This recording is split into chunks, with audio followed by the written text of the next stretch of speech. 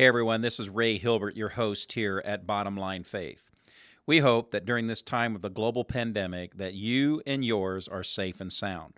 Over the next few weeks, we're going to be presenting to you some of the best of episodes that we have recorded over the last few years here at Bottom Line Faith. We're doing this in order to bring you some of the best high-profile and specialized speakers to help you navigate this crisis in your leadership in the marketplace. We'll be back with you soon with some new episodes of Bottom Line Faith, but for now, we hope and pray that this episode will be of tremendous value to help you live out your faith in the marketplace. And now, the show that bridges the gap between faith and business. Welcome to Bottom Line Faith. On today's show, Ray sits down with Mark Whitaker, Chief Operating Officer for CBMC.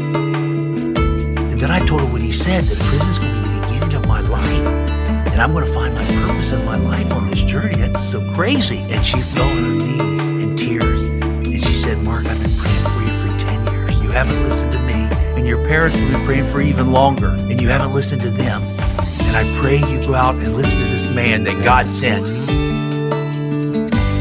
Well, hello, everyone. This is Ray Hilbert. I am your host here at Bottom Line Faith. We would like to welcome you back to another episode of the program where we love to explore that intersection of faith, life, business, and leadership in the marketplace. If this is the first time you've joined us here at Bottom Line Faith, we get the incredible opportunity to travel the country and interview some of the most amazing godly leaders in business and high-profile media positions and so forth who love Jesus. These leaders love Jesus, and they integrate their faith in the way they lead on a daily basis. I am really, really excited about our guest here today. His name is Mark Whitaker. And we're going to learn all about Mark's story. This is one of the most powerful stories of the rise and fall and redemption of a leader, actually in our nation's history. Let me just read a couple of things about Mark, and then we'll get started. Well, he was the highest ranked executive of any Fortune 500 company to become a whistleblower in U.S. history. We're going to hear that story from his time at ADM, Archer Daniels Midland.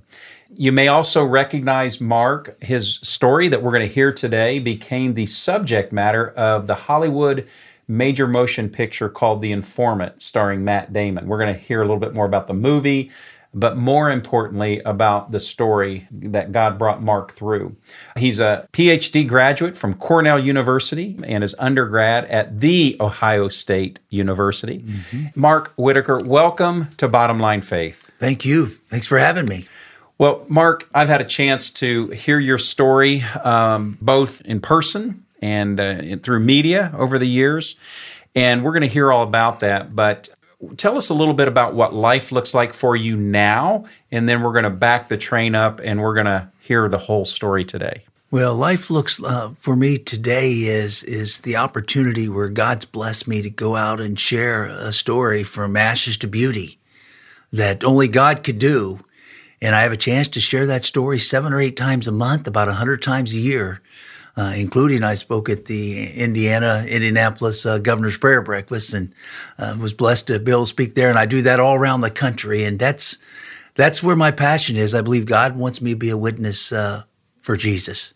Absolutely. And your current primary role that you're in is COO of CBMC. Now, that's a lot of initials. So tell us about your current role as far as your work is concerned. Yeah, 21 years ago, a guy from CBMC, Christian Businessmen Connection. It's about a 90-year-old organization, about 10,000 volunteer members involved around the country in 330-plus cities.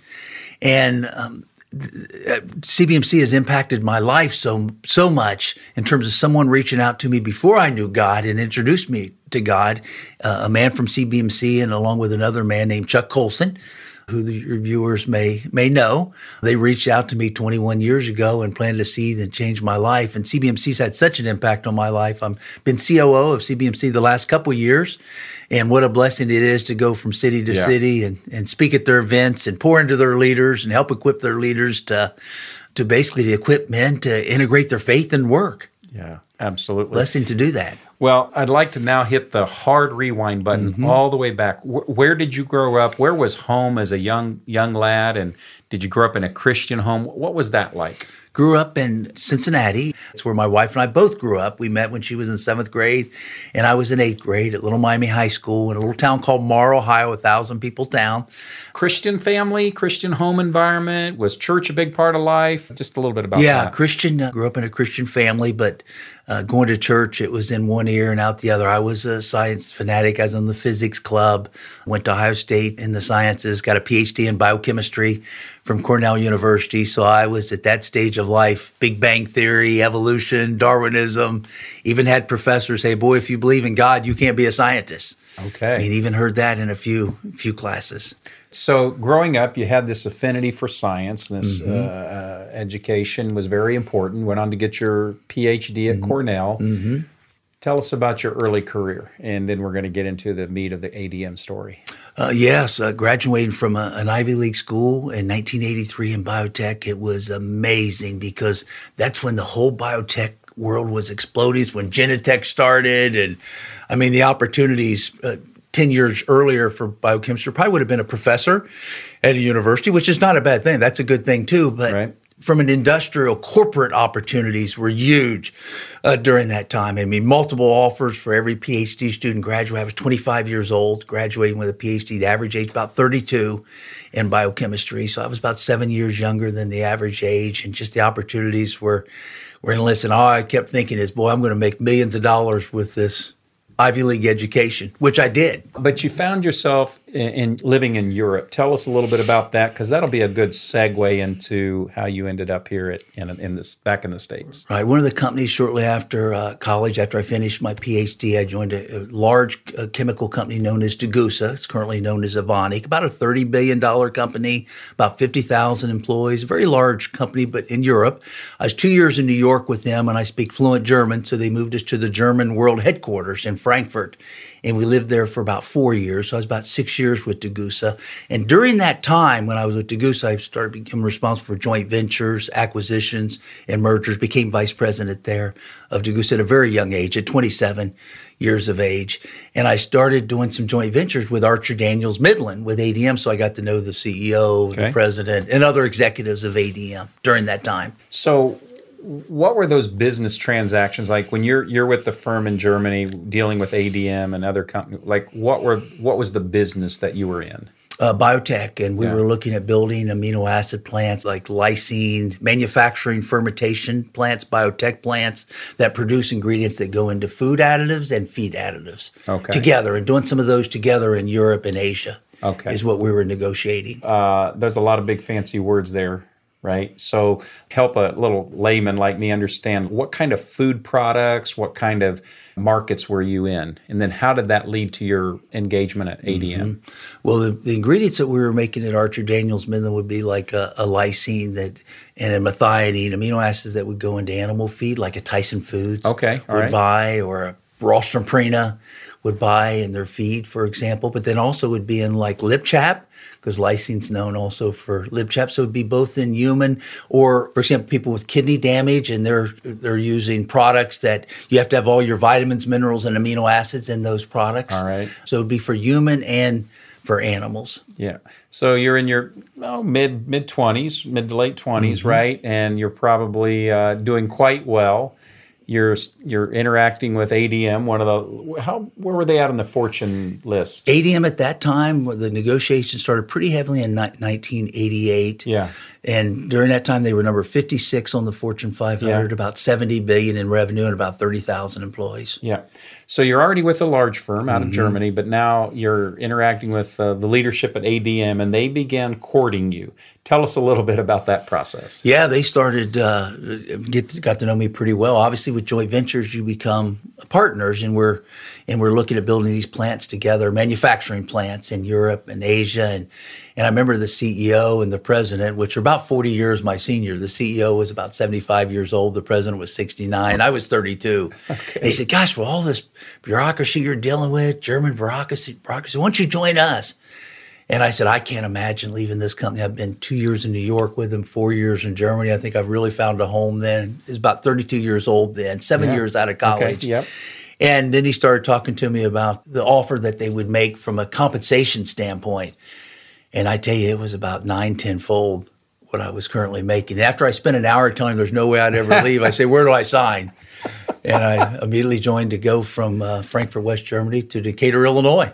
Quite a move. And it wasn't just any position that you took. You were very high up in a very large organization. Where were you at in the whole food chain there? Well, they have 30,000 employees, about $70 billion in revenue. I was divisional president of the biotech division. So the company had a CEO, a vice chairman, and then a president, and then 4 divisional presidents. So those were the top 7 executives, and I was ranked number 4. Ranked executive. And then shortly after I joined, I also became the corporate vice president of the whole company, in addition to being president of the biotech division. So I was number 4 out of 30,000 people when I joined in October 1989. And boy, I felt like I was Justin Bieber before Justin Bieber. Well, I did. Tell us about that. So you're 32, yes, right? Still very, very young. And some things started coming your way, some incredible perks and bonuses and incentives and these sorts of things. Help us understand a little bit about what that was all about. Well, the 7 top executives got use of the 7 corporate jets. So my first week, I was introduced to the pilots and had access to the corporate jets. And all I could think is, look out, Bon Jovi, here I come. I had blonde hair, blown in the wind, the whole bit, back then at age 32, 30 years ago. It was 30 years ago. And a few weeks after that, the CEO was selling his home. This was a mansion. I'm talking a 13,000 square foot mansion with an 8-car garage. And I bought that home my first month joining ADM. Received a startup bonus that was used as a down payment. The CEO was very powerful. He was the largest single shareholder of the company. He owned several banks in the central Illinois area. Yeah. Very powerful man. And he made it possible where my first month I bought the home that the previous 2 CEOs lived in. So here I am, my first month there, a corporate jet, 32 years old, living in a mansion, an 8-car garage, and not knowing God. It was all about me. This is an example of selfish leadership, not servant leadership. And I filled that 8-car garage within a few months with 8 cars. I had a Ferrari, 2 BMWs, 2 Mercedes, which is what I mean. I was Justin Bieber before Justin Bieber. You had all the trappings, right? Yes. So here you are. You're locked in at this point now. Yeah. Right? And there was something unique about your compensation package that led to some of the challenges and illegalities later on. Why don't you tell us a little bit about that? Yeah, the compensation in a public company, and most public companies, so ADM was not unique in this. My base salary, and this is 1989, was a huge, $350,000 base salary, but that's only a fraction of what your total compensation. Compensation could be 8, 9, 10 times that if you met certain performance parameters. And that would be paid in bonuses, but mostly in stock options. So the opportunity was there to earn $2, $3, $4 million a year based on bonuses and stock options based on performance. And I was willing to step on anybody to make that happen. Knowing what the opportunity was, I was going to do whatever it took to make that happen. Here you are, young. You've talked about this incredible compensation package. You've got this access to the corporate jet. You've got this amazing home. But your wife wasn't exactly thrilled from day one, was she? No, Ginger. During this time that I was getting obsessed with the lifestyle of corporate America, and I was living the way the world tells you to live. You know, go to college, move up the corporate ladder, do whatever it takes to, greed is good. This is when the movie Wall Street came out, and I was living that life. Greed is good, and I was going to do whatever it took to move up that corporate ladder. That's what I felt 8 years of college to get a PhD from an Ivy League school. And Ginger was kind of the opposite. She was getting involved with the women's Bible study groups, and she was getting obsessed with Jesus and with God. And I was going to church with her, but it was a little bit of God in my head, but I did not have God in my heart. We were two different drivers. She was driving a 10-year-old Jeep, and I was driving a Ferrari. I would have bought her a nicer car, but it didn't mean anything to her. I mean, we had horse riding stables where our kids rode in an inside arena during the wintertime. And I mean, it was especially for that area, it was a mansion. Yeah. And I got caught up in that life. You were living large, right? Yes. Well, then help us then begin to understand where the problems started. Walk us through the story. I was about 3 years at the company then, so 35 years old now. The CEO was heading towards 80. He would have been about 78 years old. The president would have been early 70. So they're still 30, 40 years my senior there. So I'm moving up, getting trusted by them, kind of becoming part of the top seat, right? Right, either number one or two, Yeah. kind of to keep moving up, from number 4 to move somewhere up to more a company president instead of a divisional president. It's where my eye was, especially knowing they were 30, 40 years my senior. So I was going to do everything they wanted me to do. I was being mentored by them. And I learned after I got kind of trusted and part of the family, they started mentoring and showing me how ADM does business. And I don't mean the 30,000 hardworking people do it. I mean, it's a very ethical company from a 30,000 people standpoint, but there were 3 or 4 bad apples at the top. Yeah. And I became one of those bad apples because to move up, I felt like I had to do the things that they did. And they started sharing with me how they do business because age-wise, they were aging out, heading towards retirement. And I was young and I was one of the ones they were pouring into. And one of the things they were heavily involved with was price fixing, basically fixing the prices of ingredients that go in foods all around the world. And I mean Kellogg's cereal and Coca-Cola and Pepsi and iced tea and orange juice. It'd be difficult to buy a food at a grocery store that does not have something from Archer Daniels Midland in it. And some of those ingredients, those key ingredients, were being price fixed, which is illegal, breaking antitrust laws. Walk us through, when you say price fix, I mean, I think I know what you mean, but just help me make sure I understand what that means. Well, if you take a product like lysine that goes into Tyson Foods or Purdue Farms or Purina feed, or high fructose corn syrup that goes into Coca-Cola and Pepsi, or lactic acid that would be in a Campbell's soup. If you read the ingredient label of a processed food, a lot of those ingredients come from ADM. And we were meeting with our competitors because America is built on capitalism. And basically, if you look at a TV manufacturer, for example, the reason why TVs are reasonably priced because there's competitors. So it's based on capitalism by having competition, and that keeps the price a level consumers can afford. Now, price fixing is when you take out the capitalism and you start working with your competitors like you're all one company and fix the prices and basically gouge the consumers, which is highly illegal, breaking antitrust laws that have been in the books since the 1800s. And I learned they were doing that for well over a decade. So they started training me to be part of that. Okay. My guess is then that we're not price fixing at the lowest level. We're price fixing at higher levels to increase profit margins. Is that fair? Yeah, absolutely. Absolutely. Okay. We were earning hundreds of millions of dollars extra a year, in some cases $1 billion a year extra based on what we were doing with the price fixing of these food ingredients. Yeah. But overall, that was a pretty small part or percentage of the overall company, was it not? The price fixing part? Well, the company, with a $70 billion revenues, about a $4 billion pre-tax profit, that's 25% of the company's pre-tax profit. In turn, was driving the stock up. And if you're paid a lot of your compensations in stock options, you do everything you can to drive the stock up. And we were in some cases doubling our stock every three or 4 years where we could split. Yeah. So the price fixing contributed to allow us to do that through profitability. It was just a lot of profit, not just top line revenue. Right. So I think I've got the picture now. You're in your early 30s, you've got all these trappings, and now you've got the CEO who is privately letting you in on the secrets, the dirty little secrets about the way the business works. What did that mean for you? What did that mean for your family? How did it affect your home life that you were now on the inside of the inside circle? Well, Ginger started noting, I was about 7 months into it. I started in April of 1992 getting involved, kind of learning the ropes to eventually take over some of this, some of the price fixing. And you're not going to say no, right? No, it wouldn't. I mean, they've been doing it for well over a decade, and I can't change what they do, and I want to continue to move up the corporate ladder, so I'm looking at this is the only way I can do it. And then I also looked at, here's this CEO that's been 30 years plus there, a president's been 30 years plus there. These executives know much more than me.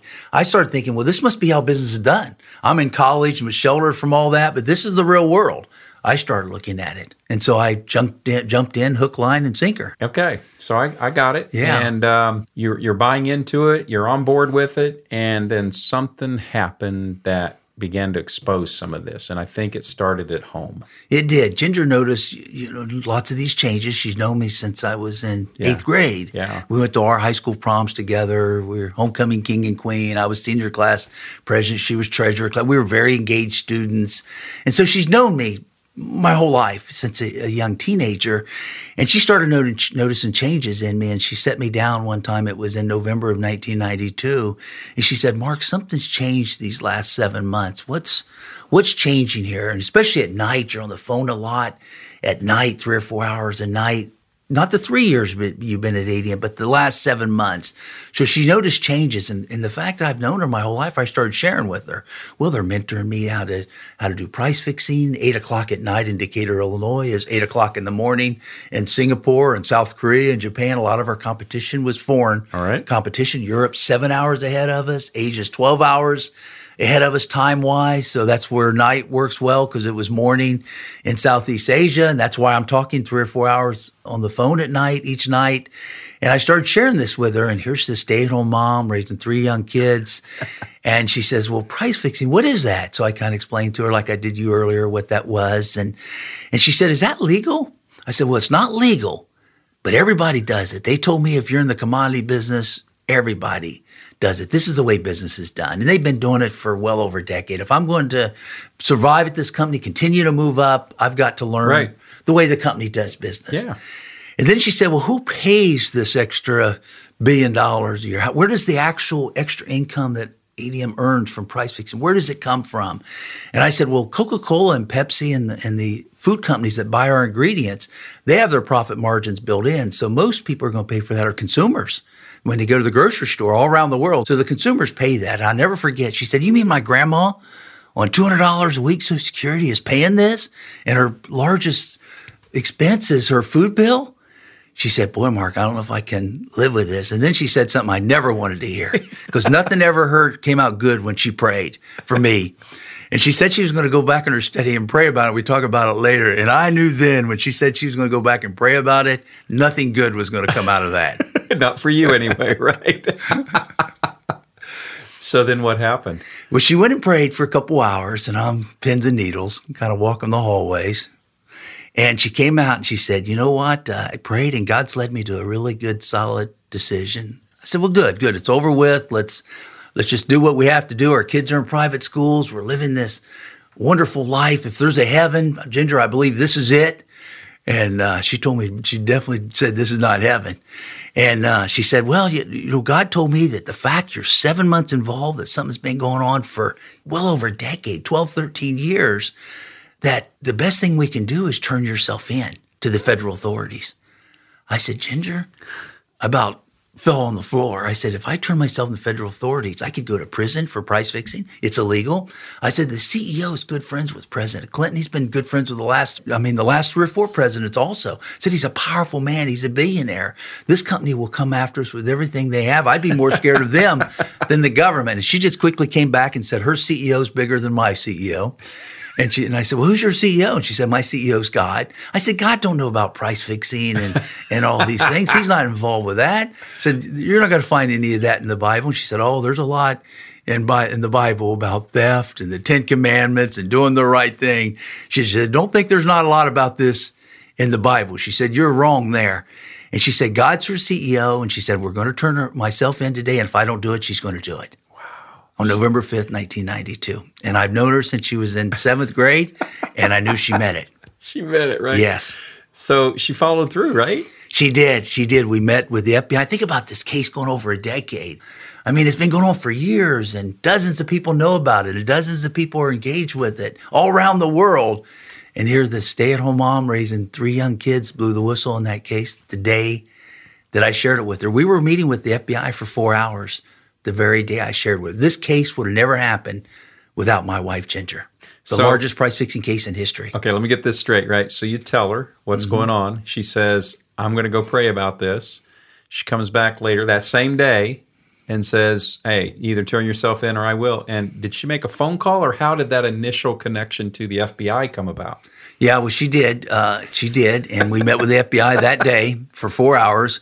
She's a spunky little thing. And I kind of started trying to share a different story. She's with me in a big part of the beginning of the conversation. And, they would say things, now, tell me a little about this case. And I said, well, it's really not that big. It's not a really big deal. And she said, well, it's $1 billion a year theft for a long time. And then they said, now, how long has this been going on? I said, it's really not been going on that long. And she said, it's been going on for at least 12 or 13 years. He just told me here an hour ago. And I mean, she was my own worst witness. Are you trying to kick her under the table? I was trying to water it down and dilute it and try to get this thing, kind of get it away from me. And she got me in deep to the point that literally after 4 hours of discussing it with the FBI, I had a choice. I mean, I either be arrested that day, be involved with one of the largest white-collar price-fixing cases in history, or become an informant tomorrow. And I became an informant that next day for the FBI. You talk about the difference between an informant and a whistleblower. Why don't you tell us a little bit about that? Well, whistleblower would be my wife, Ginger. Someone that sacrifices everything. I mean, I told her, I said, Ginger, we could become homeless over this. She said she'd rather be homeless than live in a house with illegal activity ongoing. So, I mean, she sacrificed everything to do the right thing. That's a whistleblower. Okay. An informant's someone sitting in front of the FBI and they say, we're either going to arrest you or you're going to wear a wire and help us get the kingpins of the case. And that was me. And there's a huge difference between a whistleblower and an informant. I mean, I just looked at wearing a wire is probably going to be better than being arrested. So she was coming forth willingly with the conviction of the Holy Spirit to do the right thing. Yeah. And you somewhat got brought in this kicking and screaming because you had really no good, easy choice. No, I didn't. I'm going to go to jail or I'm going to become the informant. Yes. I ended up working with 4 FBI agents. And 2 of them very, very closely, and they wired me up at 6 o'clock in the morning, and I ended up meeting those FBI agents every day for 3 years. 3 years. Monday through Friday for 3 years. I wore a wire every day for 3 years. Now, there was something unique about that, right? Because up to that point, as best you knew, what had been the longest time frame that an informant had been Normally wired? about an average, and they thought even for me for this case would be about that average, about 6 weeks. Okay. Someone wear a wire. 6 months would have been a long time. 3 years is the longest duration in history. If you go to the FBI museum, it has the equipment I wore undercover, being one of the largest price-fixing cases in history. I think the 3rd largest still today. It was the largest then, 30 years ago, and also wearing a wire for 3 years. I've done 7 events for the FBI, including Quantico FBI Academy, with wearing a wire so long. Why was it necessary to wear it, several times longer than the average? If the average was 6 months and you had it for 3 years, why that kind of discrepancy? Well, for one, it's a very complicated case, and there are also some very powerful companies, one of the largest companies in the world, that they knew was going to have a strong defense and hire some of the best lawyers in the country. So they wanted to make sure they had all the I's dotted and the T's crossed. But also that it started on a product called lysine, but then someone would start sharing something else illegal on another product like a lactic acid or a sodium gluconate. So it kept spreading and kept becoming a larger case. Okay. Every time someone would brag about illegal activity, I wanted to say, shut up, I want to get this case behind me. It would become expanded into more products that are being price fixed. It just became a big expanded case that I felt I didn't know when it was going to end. We have, obviously there's the movie, The Informant, in this case that somewhat depicts your life story. And we see in Hollywood movies, it's almost like glamorous. It's almost like intriguing and suspenseful and a thriller to be wired up. But what was it really like for you? Walk us through that experience for 3 years. What was life like Those for were you? the most difficult days in my life. Matter of fact, there's a documentary that the 4 FBI agents did on Discovery Channel, and that's on my website on markwhitaker.com. They did it a few months after the movie to kind of have a legacy of the real story on this case. And in that documentary, they make it pretty clear that my life was in danger, that they'd say, Mark, if these guys catch you, they're going to kill you. I mean, this was pretty serious stuff. So it's no fun. Prison was a cakewalk compared to wearing a wire for 3 years. Most difficult years of my life. So what's that like? You're in conversations, you're in meetings, and what kinds of devices were wired up. Let's kind of let us behind the scenes on that. Well, they'd have a lot different equipment today they would than 30 years ago. But they had 2 microphones taped to my chest. They'd shave my chest, hook microphones to it. They had a tape recorder called the Nagra that with an athletic band that was on my back, a pretty large, just like having a kid's lunchbox and attached to your back with an athletic band wrapped around you. Then they had a special one in a briefcase. Actually, the briefcase that was my real briefcase. They had a special recorder put in there, and then a third recorder in a special notebook that they created. In case one of them didn't work, they had 3 recorders working at all times. The main one, they hoped capture it with the microphones taped to my chest. And then they also had a green lamp that had the video camera in it. This green lamp looked like it came from a yard sale. And this green lamp would travel all around the world. We'd meet in a conference room like the Shangri-La Hotel in Singapore or the Mandarin Hotel in Hong Kong with our competitors.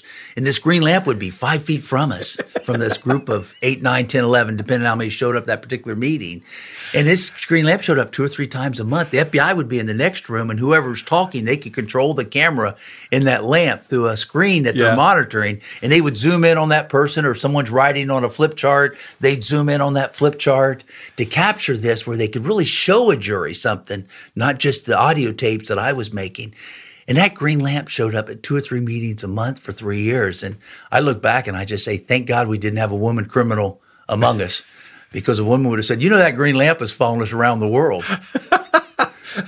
And that's humorous. I think that's hilarious. However, you were concerned about that green lamp being discovered, but the FBI gave you a really clear answer on that, right? Well, they've been involved with white collar crime and dealing with these type of things for a long time, for decades, a couple of them.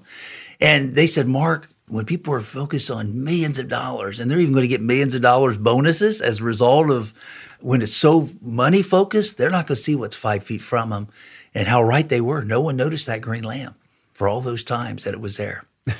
So you're going into work every day. You're wearing this device. I think I heard you say you didn't take your sport coat off at work for those entire 3 years. Yeah, I didn't, because of that recorder that's on my back. And it took a toll on you. It did. I was losing weight. I mean, people at work thought I had cancer. I mean, I was having a nervous breakdown. I mean, I couldn't sleep at night. I have neighbors that saw me 3 a.m. blowing leaves off the driveway during thunderstorms. You were losing it. Yeah, I was, definitely. 3 years is a long time. The FBI don't even allow an informant to wear wire longer than a year after they saw what happened to me wearing one for 3. It really messed you over, right? So how did that time, was there any impact on your family, your marriage, your kids? How did they see that? Got FBI agents coming and going. What was that part of life like for you? For my family, I mean, they're the only ones that know. They couldn't share with anybody. It's amazing. Our kids, as young as they were, our youngest would have been 6 then, never shared with others. I mean, that's seeing amazing. their dad getting strapped up and wired up, and they never shared it with anybody else. And my parents never knew the whole 3 years. And I mean, only ones really knew was my family. And it was a journey, but it was stressful. Ginger worried about each night, is her husband going to come home alive? And she started the case, so it really weighed heavily on her. Then what happened? You're wearing the wire. Mm-hmm. You're in these meetings. You got the green lamp. You got all these things going on. You got FBI agents in and out of your life on a daily basis for 3 years. Then what happened? Well, what happened is kind of on the last year when I was then promoted to corporate vice president, there was a lot of articles even talking about succession planning, that I was going to become the next president of the company. So I had my eyes set still on that. I mean, I was that naive and that delusional. You thought that was still a possible reality? Yes. Okay. So one of these evenings when I'm blowing this driveway off, our driveway at 3 a.m. during a thunderstorm, my wife heard the gas leaf blower, and it became a very big scene in the documentary on Discovery Channel that kind of probably the most accurate part of the story, because it's the 4 real FBI agents, the real people engaged in my wife and I and all the real people. And I'm blowing this driveway off at 3 a.m. during this thunderstorm with a gas leaf blower. My wife heard it from the bedroom. She comes out and she says, Mark, it's 3 a.m. You got to meet the FBI at 6. And I said, Ginger, I know I got to meet him at 6. I've been meeting the FBI every day for 2 years. And I said, it's all your fault that all this is happening. And she said, well, you need to come back now. She'd come back to the family. She said, especially you need God in your life. I said, Ginger, why would I need God? They just announced I'm going to be the next president of the company. Why would I need God?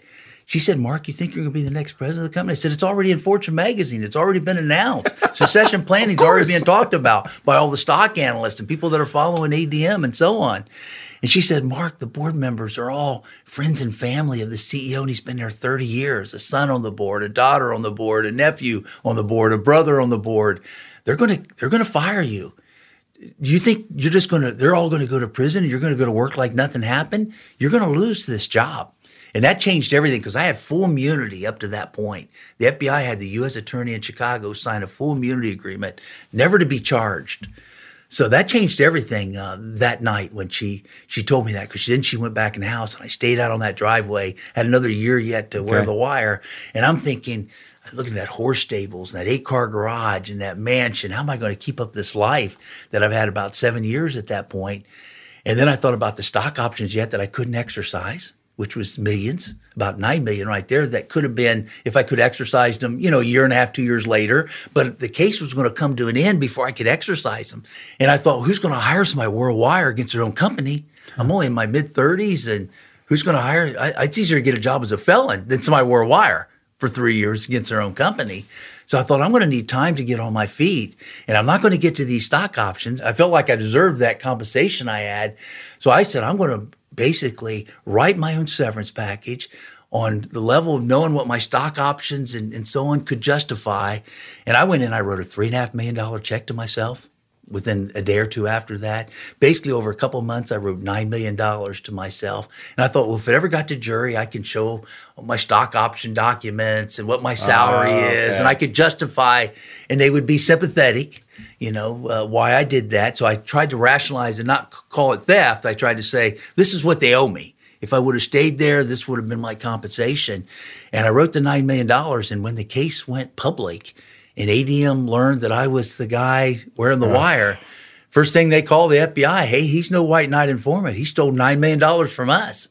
They did that the day they learned that I was the guy. Once they learned that I put them in flames, they said, let's put Mark in flames. So take me to that moment. Mm-hmm.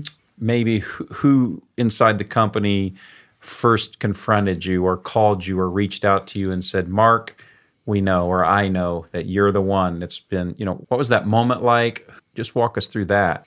Well, there was basically, when the case went public, the FBI tried to make me look, they raided my office too, and they made me try to look like a defendant to protect me. To make me look like I'm one of the guys just like the rest of them. And then ADM brought in some high-powered lawyers, flew them all in on their corporate jets. And I sat with one of the attorneys that when it went public in August of 1995, when they knew there was a case. Prior to that, it was all But they still undercover. Didn't know who or how. They didn't know who. Okay. And they had me sit with a lawyer, and I asked this lawyer, I wasn't going to tell him anything, and I asked him, I said, now, do you represent me or do you represent the company? Because the company was paying for him. He said, well, the company's paying for his fees, legal fees, but he said, I'm representing you. So I want you to make it clear we're worried about your path through this journey. I'm representing you. And once I asked him enough times and I felt comfortable with it, I shared with him to about 10 o'clock that night. And I got a call. I left that meeting at 10 o'clock. I got a call from the general counsel of ADM at midnight that night and said, Mark, you don't need to show up at work tomorrow. We know you're the informant. So somewhere between that 2 hours, a lot of discussion had happened. I mean, either the room was bugged or the attorney says he didn't share. So something happened during that day where ADM knew immediately that I was the guy. And had you written the $9 million to yourself at that point? Oh, several months before that. I already felt like I'm the smartest guy in this room. I've got my severance package, my whistleblower order, kind of all set away at that point. And that's ultimately what caused your prison sentence. It is. You prematurely wrote those options. Yeah, I stole my own severance basically a year and a half before I could even exercise stock options. So I went to prison for that. I have full immunity for the price fixing. Yeah. Now, there was a moment where you turned down a pretty sweet offer from the government, and maybe pride was a part of that or whatever, but walk us through that. Well, when the FBI heard about the $9 million, they met with Ginger and I. Obviously, that's something you've got to discuss. And I shared with them about, the stock options, and I'm losing this job, and I'd protect my family some way. And they said, Mark, we had some things already in place that we were going to protect you financially. But I didn't know all the things they were working on behind the scenes. So I didn't know any of that. So I took it all in my own hands. And they said, but Ginger's been begging us to have you hospitalized. They've been begging us to see a psychiatrist. She said, you've been falling apart. You're losing all the this last weight. 3 You're years. blowing Right. leaves at 3 a.m. Right. A mental breakdown, really. Yeah. A nervous breakdown. Yeah. She said, Ginger's been telling us that, and we were concerned about if you saw a doctor's going to say, you can't wear a wire anymore, and this guy's falling apart, and they needed the evidence. So they didn't want me to seek help, mental health counseling. And so they said for that reason that I made some poor decisions under a lot of pressure. They were going to get me the best plea agreement they could get me. And they got a plea agreement, eventually got a plea agreement for me to go to 6 months to a white collar camp with no fence for 6 months. Deal of a lifetime for that $9 million. And you said, well, my lawyer called me in Chicago and said, Mark, here's a deal of a lifetime, this plea agreement. We need to sign it. You got 48 hours to sign it. And Ginger looked at me and said, Mark, let's sign it. Let's put it behind us. And I looked at Ginger and said, Ginger, you're the whole reason I'm in this mess in the first place. And I ripped that plea agreement up, said, I'm going to do the opposite you want me to do. And I fired that lawyer on the spot and hired a whole group of lawyers the next day and fought the case for 3 years to get a 10-year sentence instead, 3 years later. wasn't very I showed smart. Ginger, didn't I? Yes. Yeah. So draw that picture. Worst decision of my life was for sure the $9 million, but then the second worst when the FBI still trying to help me, knowing the meltdown I had, and I cut their legs out from under them. And so you got sentenced to how long in prison? 10 years, and there's no parole in the federal system, so you get 15% off good behavior, but parole's not even part of the federal system, even though it is in states. This is a federal case.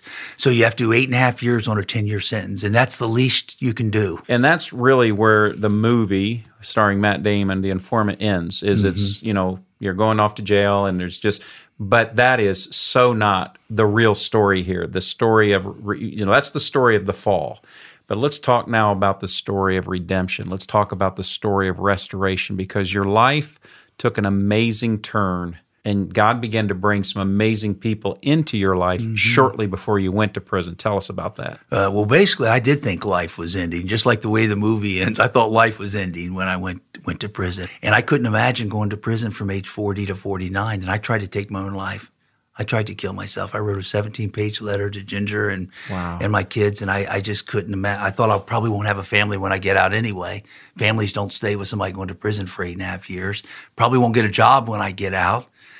Why live? So I tried to take my own life, and I was hospitalized for a month and treated for post-traumatic stress disorder and some of the things that happen when you wear a wire for 3 years and medicated very heavily into a more stable position, but still had to look to go to prison 7 months later. I had a few months to get on my feet, but I still knew I was going to be going to prison about 7 months from that time period.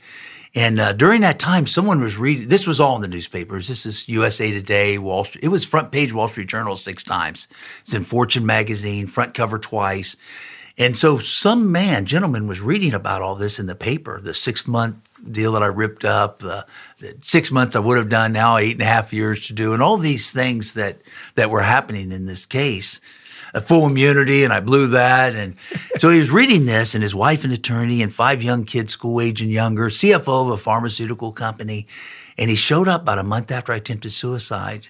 And I'll never forget, my wife told me there's somebody who wanted to talk to me, and I went out and talked to him on the porch, and he said, Mark, prison's going to be the beginning of your life. His name's Ian Howells. And said, prison's going to be the beginning of your life, and you're going to find your true purpose in life with the journey you're ready to start. I remember running back in the house and said, honey, there is somebody on the porch that's crazier than I am. First thing she said, that can't be.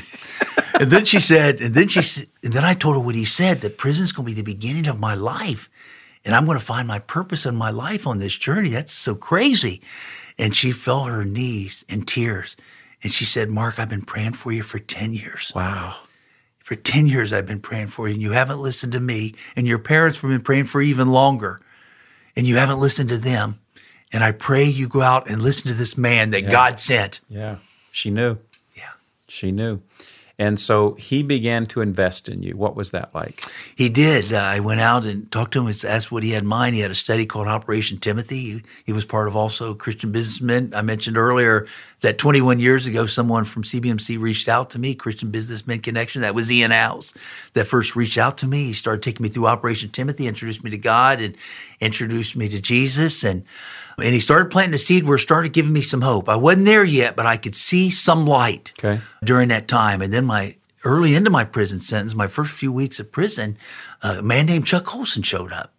I didn't even know who Chuck Colson was. And he showed up in my life, and he was the White House counsel under President Nixon during the Watergate scandal. And President Nixon was pardoned by President Ford, but the director of the FBI, the Attorney General, the White House counsel, all the rest of them went to prison for that Watergate scandal, and he was one of those. And, you know, he was about that same age, and he read about me in Washington Post and read about the story, and God put it on his heart to reach out to me. And the thing that he really shared with me was Ian was really giving me some hope with going through Bible study and Operation Timothy and introduced me to God and Jesus. But my science, 8 years of education, was still a block. Okay. I mean, I had 8 years of professors saying, if you believe in God, you can't be a scientist. And it's hard to, and, you know, especially going to an Ivy League school. I said, you know, who's right? My parents who didn't go to college or this guy that just won a Nobel Prize?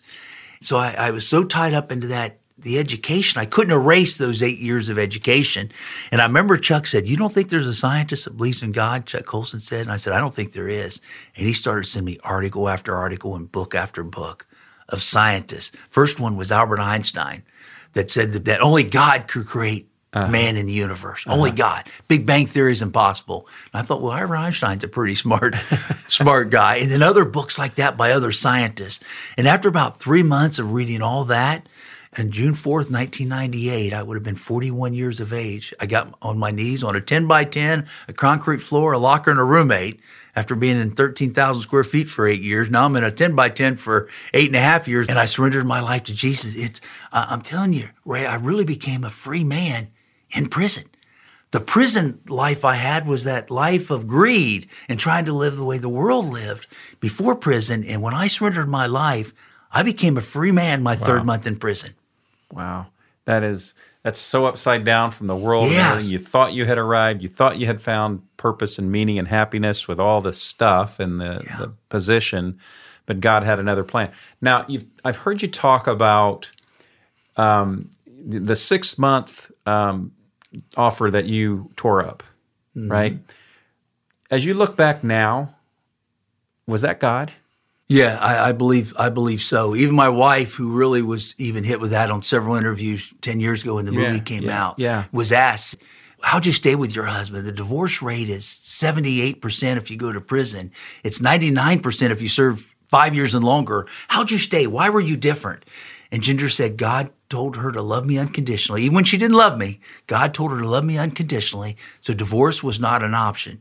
Then they asked her, he said, well, what would happen if your husband signed a 6-month sentence? And I believe this now, my children, which are all three older than I was at that time now, and Ginger, my wife, we all believe, and she said that right on that news program, and I thought about that a lot over these years, that if my husband signed a 6-month sentence, he would have never listened to Ian Howes or Chuck Colson, and he would have came out the same greedy man he went in. God gave him exactly what he needed, which was 8.5 years in prison.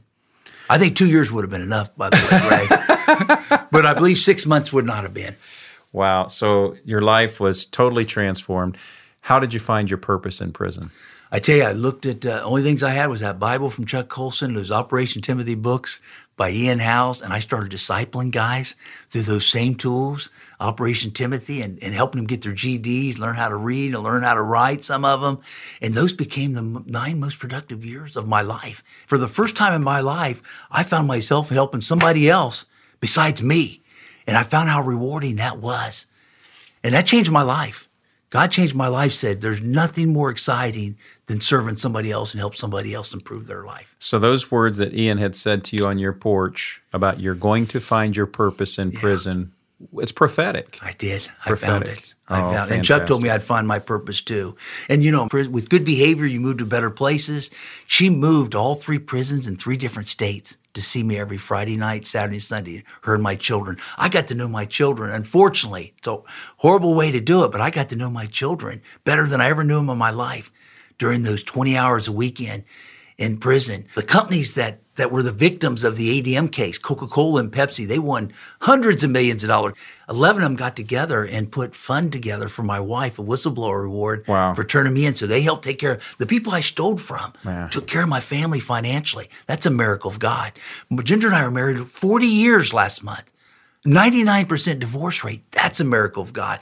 The FBI agent started visiting me in prison and forgave me. They're trying to give me a full presidential pardon today.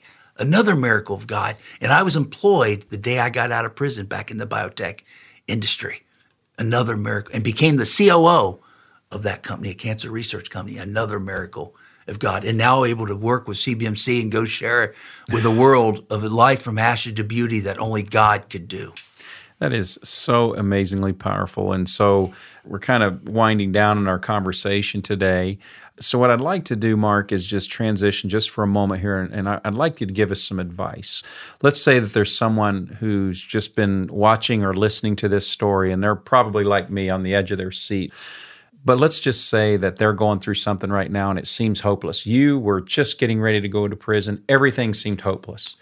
Or maybe there's someone that has kind of placed their value, their worth in their stuff and their income and their prestige and their power. What would be some advice that you would be willing to share with someone who's listening or watching this conversation that might be a word of encouragement?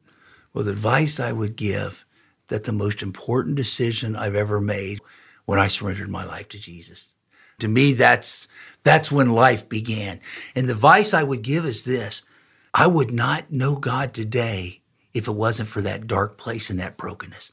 I had to have all those distractions out of the way. So if you're in a dark place and going through a tough time, that's when you can build your relationship with God like you've never had before. And God walked me through that, and he walked me through that journey. And he even helped me during 8 years of prison use that to be productive time during that dark period in life. So if you let God into your life and you're guided by God, no matter what darkness you're going through, God will turn that to light.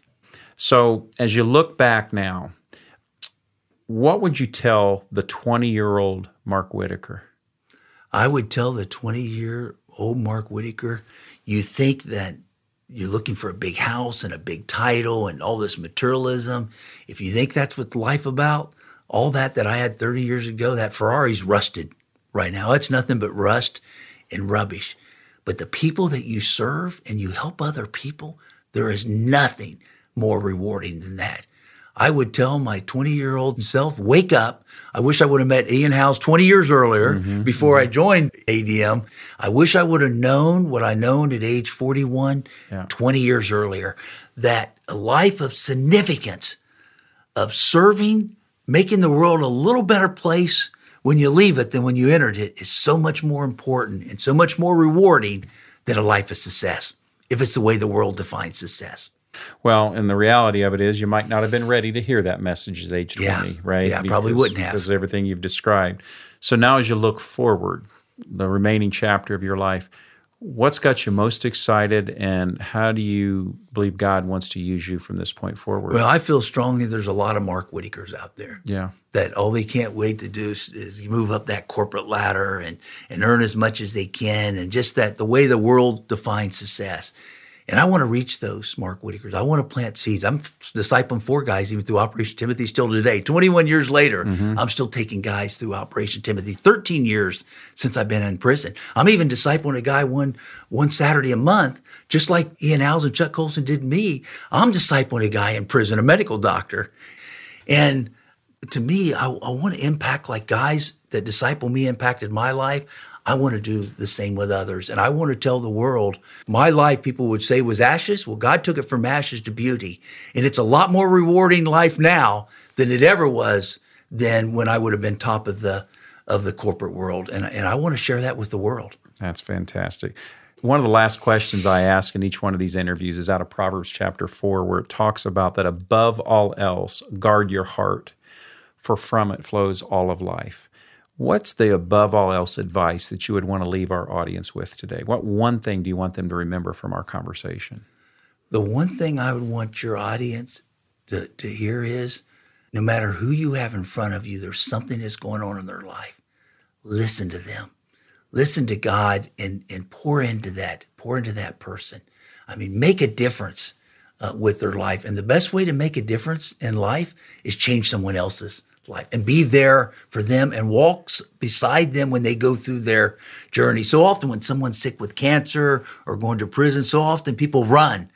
Well, they need to run towards not run away, like Ian Howes and Chuck Colson did to me. And I hope that's examples of ambassadors for Christ, because we all represent Jesus here on earth while we're here on earth. Right. And I look at Chuck Colson and Ian Howes as great examples of ambassadors. And I hope that's examples to your audience of how to live their life. Run towards and be intentional and not run away. Oh, it's beautiful. Mark, I can't thank you enough for being with us today here at Bottom Line Faith. I'm so grateful that you would invest the time. You do speak to organizations and events all over the globe. If someone needs to get a hold of you or learn more about your story, learn more about you, contact you, what's the best way for them? Best way is my website, markwhitaker.com. Whitaker is WHITACRE, and has my email addresses right on my website under contact information. Well, thanks. Thanks for being here today. Yeah, thank you for having me. Well, folks, wow. What an amazing journey we've just been on with our friend Mark Whitaker. We really hope and pray that this story will encourage you as you live out your faith each day in the marketplace. So until next time, I am your host here at Bottom Line Faith, Ray Hilbert, saying God bless, and we'll see you next time. Bottom Line Faith is brought to you by Truth at Work. If you'd like to hear about new episodes or listen to past episodes, visit us online at bottomlinefaith.org. You can also subscribe to the show through Google Play and iTunes. This episode has been sponsored by Connor Insurance and Auto Owners Insurance Company. Hi, this is Abby at Connor Insurance. There have been record amounts of rain all across the country this year.